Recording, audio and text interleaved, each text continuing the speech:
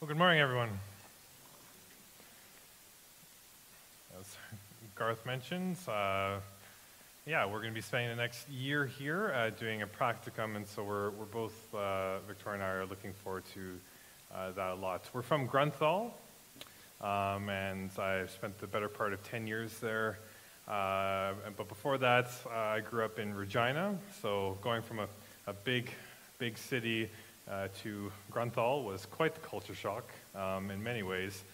I've learned about lots of beautiful people, and I've learned a lot about the Mennonites, who are quite literally all around me. And that was a whole new experience. So growing up, I didn't really know anything about the Mennonites, and so I've learned to really love the people in our community, and we're very much looking forward to spending this next year, getting to know many of you, and I'm looking forward to getting to know your leadership team a little bit more as we are discerning in what the Lord would have for us.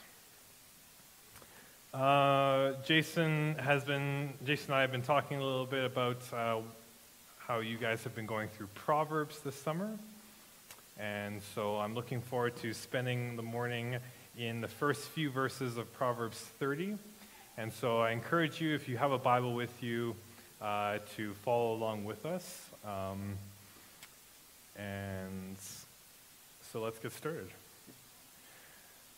In the beginning chapters of Proverbs, we are given an image of wisdom being portrayed as a woman. But not just anyone. This woman is someone who we are told to seek after with everything that we have. In chapter 3, 14 to 18, it says that she is described as being better than any gain from gold and more precious than jewels. She is described as a tree of life to those who lay hold of her, and those who hold her fast are called blessed. Later in chapter 4, verse 8, it says that it's a father speaking to his son, and he's challenging him to prize her highly, speaking of wisdom. And she will exalt you. She will honor you if you embrace her. All throughout the book, wisdom encourages us to seek her out with everything that we have. And as we get to the closing chapters of Proverbs, we're introduced to a new character. His name is Agur. And we can actually summarize Agur's thoughts in these verses as depravity, dependence, and desire. And so what we're going to do is we're going to look at these words, and we're going to see how they play out in these verses, and then we're actually going to look at them again from a different perspective. So starting with depravity, Agur is faced with this incredible dark time in his life as he reflects on his existence and his own knowledge. He experiences a real existential crisis as he reflects on the lack of wisdom and understanding. But who has this wisdom, he says? Where is she? How could I even begin to grasp the one who holds all wisdom, especially since this Holy One has ascended into heaven and has come down? Who is able to gather the wind in his fist? Who can wrap the waters of the earth in a garment? Who has established the ends of the earth? How could I even begin to understand this? In a world where everything spoken is questioned and doubted, how could we find any wisdom? What are we to believe anymore? My wife and I watched this documentary a while back about how the things we search online are tailored to what we want to believe. For example, there was a conspiracy that was working its way through social media called Pizzagate, which claimed that there was an American pizza chain that was secretly fronting a child trafficking ring. Now, the conspiracy eventually concluded that it was a hoax, but not after nearly 1 million tweets were tweeted in 1 month using the term Pizzagate, and a man was arrested after driving hundreds of miles to one of the restaurants and opening fire in the building in order to investigate Pizzagate. So how did this happen? Well, after a few people developed a lie, it became greater and greater until all it took was one Google search of Pizzagate that caused the algorithm on their phones and computers to change. People who once didn't know anything about it were now receiving articles and posts in their social media that was changing how they viewed reality, telling them that this was happening and that this was real with convincing Photoshop manipulated photos to prove it. What is true? What can we rely on? In verse 5, Agur finds the answer. In a world changing in facts and in truth, verse 5 says, every word of God proves true. Our God, he is a shield to those who take refuge in him. He's going a step further as he speaks of God as holding not only the word of truth on his lips, but these words cause us to find rest for our soul in the safety of his shield. Agur is the model reader for Proverbs as he shows his listeners that it is only through the word of God that we can find wisdom that will last and that will matter. And in light of this truth, in light of the entirety of the Proverbs message, Agur actually makes a request to God. He says, 2 things I ask of you. Deny them not before me, before I die. First, that you would remove falsehood and lying from me. And not that you would just remove it from me, but that you would remove it far from me. What is he saying? Psalm 139 says, search me, O God, and know my heart. Try me and know my thoughts, and see if there be any grievous way in me, and lead me in the way everlasting. First, what Agur is desiring is a heart that does not deceive. And second, and here's what gets really interesting. Agur says, give me neither poverty nor riches. Feed me the food that is needful for me. The NIV translates it, give me only my daily bread. Why would he say that? Well, verse 9 says, lest I be full and deny you and say, who is the Lord? Or lest I be poor and steal from you, or and steal and profane the name of my God. Agur is saying, Lord, I long to live a life that honors you. And I know that this means purging my soul of falsehood and lying, removing in my heart what displeases you. But also, I know that it means intervening in my life and providing for me what I need and nothing more. Agur is summarizing some of the key points that Proverbs is trying to make. And it's evident that the wisdom of God has penetrated his heart and revealed what is truly important. Why? Because not only does he ask the Lord to remove far away falsehood and lying in his life, but he also asks the Lord to not give him riches. And I can honestly say that I do not make that request very often in my life. But what an important thing that he's trying to say. Give me neither poverty nor riches. Lord, may I never come to a place where I think I don't need you anymore. Help me to find contentment. From verses 11 to 16, Agur begins expanding on what it looks like if to lack in the requests that he's made before the Lord. We're not going to read verses 10 to 14, but what he's doing is giving us some examples of what it looks like for those who are known by their falsehood and lies in their life. And those traits have completely defined the kind of person that they have become, overtaking an assortment of areas in their lives.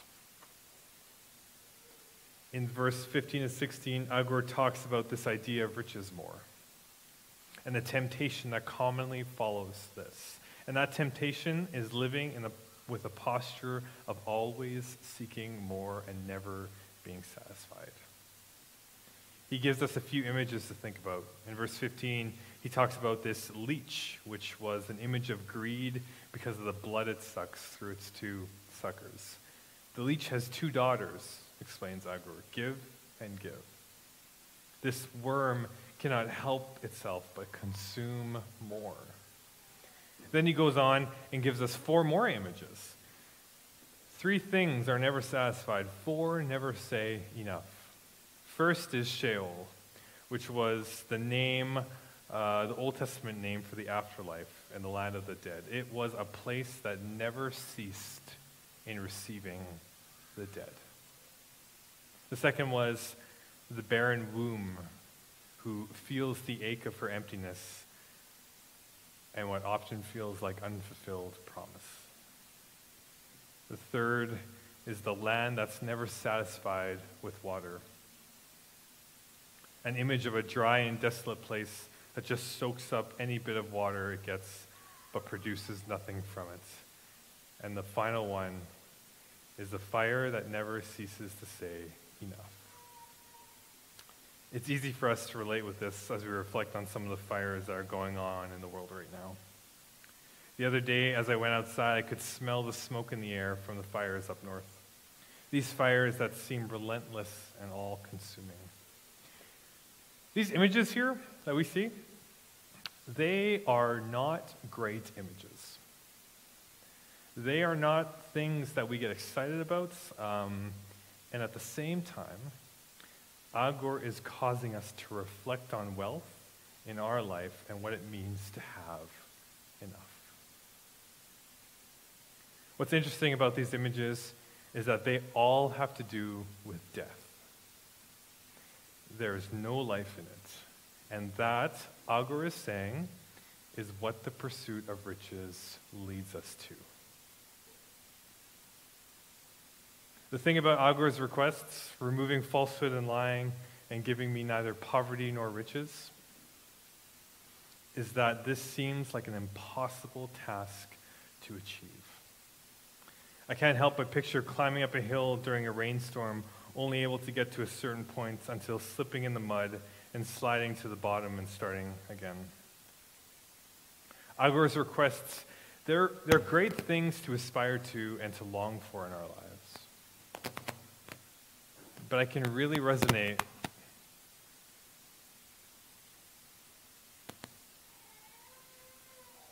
oh, now we're gone. Oh, he's telling me it's on my end. Okay, can you hear me? Everyone hear me? Okay. All right. I'm just going to keep looking at you, Simon. All right. Okay. Agur's requests are great things to aspire to and to long for in our lives. But I can really resonate with Paul's language in Romans 7 when he says, "For I delight in the law of God in my inner being, but I see in my members another law waging war against the law of my mind and making me captive to the law of sin that dwells in my members. I want to do good and to live a life without lying. I want to have a life that's defined as a man who's chasing after wisdom with everything he has, who seeks contentment with what I own and gratitude for what has been given to me. But there is something going on in me, in us, that's like this raging war within that seeks to destroy us. And all of a sudden, I see myself feeling just like Agur felt at the beginning of this passage. Weary and worn out, because I know the tendency in my heart toward falsehood and lying to get ahead. And I know that although finding contentment in what I own is good, I would much rather think about how I can get more wealth. I start seeing the depravity in my heart. What's interesting about the effects of sin in our being is that they're actually not unlike the images of the things that are never satisfied. It truly is like an unquenchable fire that destroys everything that we have, leaving us desolate and without hope, empty inside, and producing a continual supply of death all around us. So what did Agur do? And what are we to do? We recognize our depravity, and we can move towards dependence. This dependence on the living word, that every word of God proves true. Not only is God's words truth, but it is also transformative. Because God took his word and gave it flesh and breath. In the beginning of John's gospel, he says that the word became flesh and dwelt among us. And we have seen his glory. Glory as the only Son from the Father, full of grace and truth. When Jesus came to this earth, he took the word of God and dwelt among sinners. Agur recognizes that God's word is truth. For us, we recognize that his word is truth and his word is life. And this living word within us, molding us and shaping us into the image of Christ, is what matters. Colossians 1 says, "May you be strengthened with all power, according to his glorious might, for all endurance and patience with joy, giving thanks to the Father who has qualified you to share in the inheritance of the saints in light. He has delivered us from the domain of darkness and transferred us to the kingdom of his beloved Son, in whom we have redemption, the forgiveness of sins. It is by his strength working in us through the powerful and beautiful Holy Spirit, who is creating in us men and women who are without falsehood and who have contentment." This beautiful work in our lives is producing in us this kind of life that Agur requested from the Lord, not by anything we have done, but by the incredible work that is being done for us. It is in these moments when we can look at our sin and bring it before the Lord, knowing that it has been covered by his blood. In these moments, we can reflect on what we have and what we don't have and echo Paul's words in Philippians 4 when he says, I have learned in whatever situation I am to be content. I know how to be brought low. I know how to abound. In every and any circumstance, I have learned the secret of facing plenty and hunger, abundance and need. I can do all things through Christ who strengthens me. It's fitting that near the end of Proverbs, we find the character of Agur without hope as he's attempting to seek out this wisdom that we've been learning about all throughout the book. And he can't understand, he can't get there.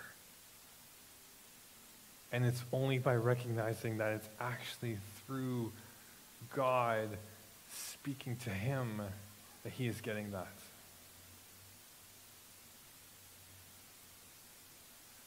As we reflect on the entirety of Proverbs, Agur is in the proper posture as we think about wisdom. And that posture is that wisdom is not found in anything else but God alone and through his word. And that wisdom is living and active, piercing through the hearts of mind and revealing our sin and desperate need for a Savior. The world's wisdom It serves to use our sinful behavior and greedy tendencies as a starting point for its own gain. But biblical wisdom starts with Christ,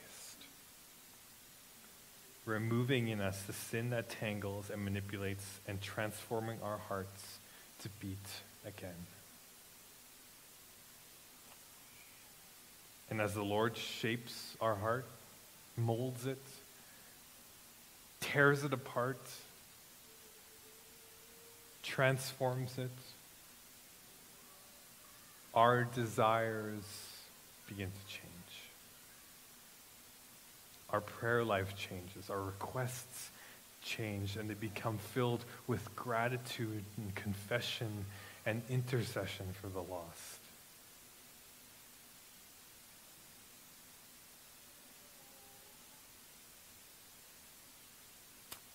So what's the wisdom that you're seeking out today? For those who call themselves followers of Christ, how are your desires different than that of the world? When we look at Agur's requests to remove falsehood and lying and give me neither poverty nor riches, in what ways have you seen the Lord work in your heart regarding these? In what ways do you still see yourself bogged down by these? As we close this morning by singing the song, "Yet Not I, but Through Christ in Me," I want to challenge us to really reflect on this in your life. May it be your prayer and cry out to the Lord. And it may be, for some of you, a time of thankfulness, that you can look back on your life and say, thank you, Lord, for how you have removed this falsehood in my life. And thank you, Lord, that you have helped me to find contentment more. Whatever it may be, may our prayer be, "Yet not I, but through Christ in me." Amen.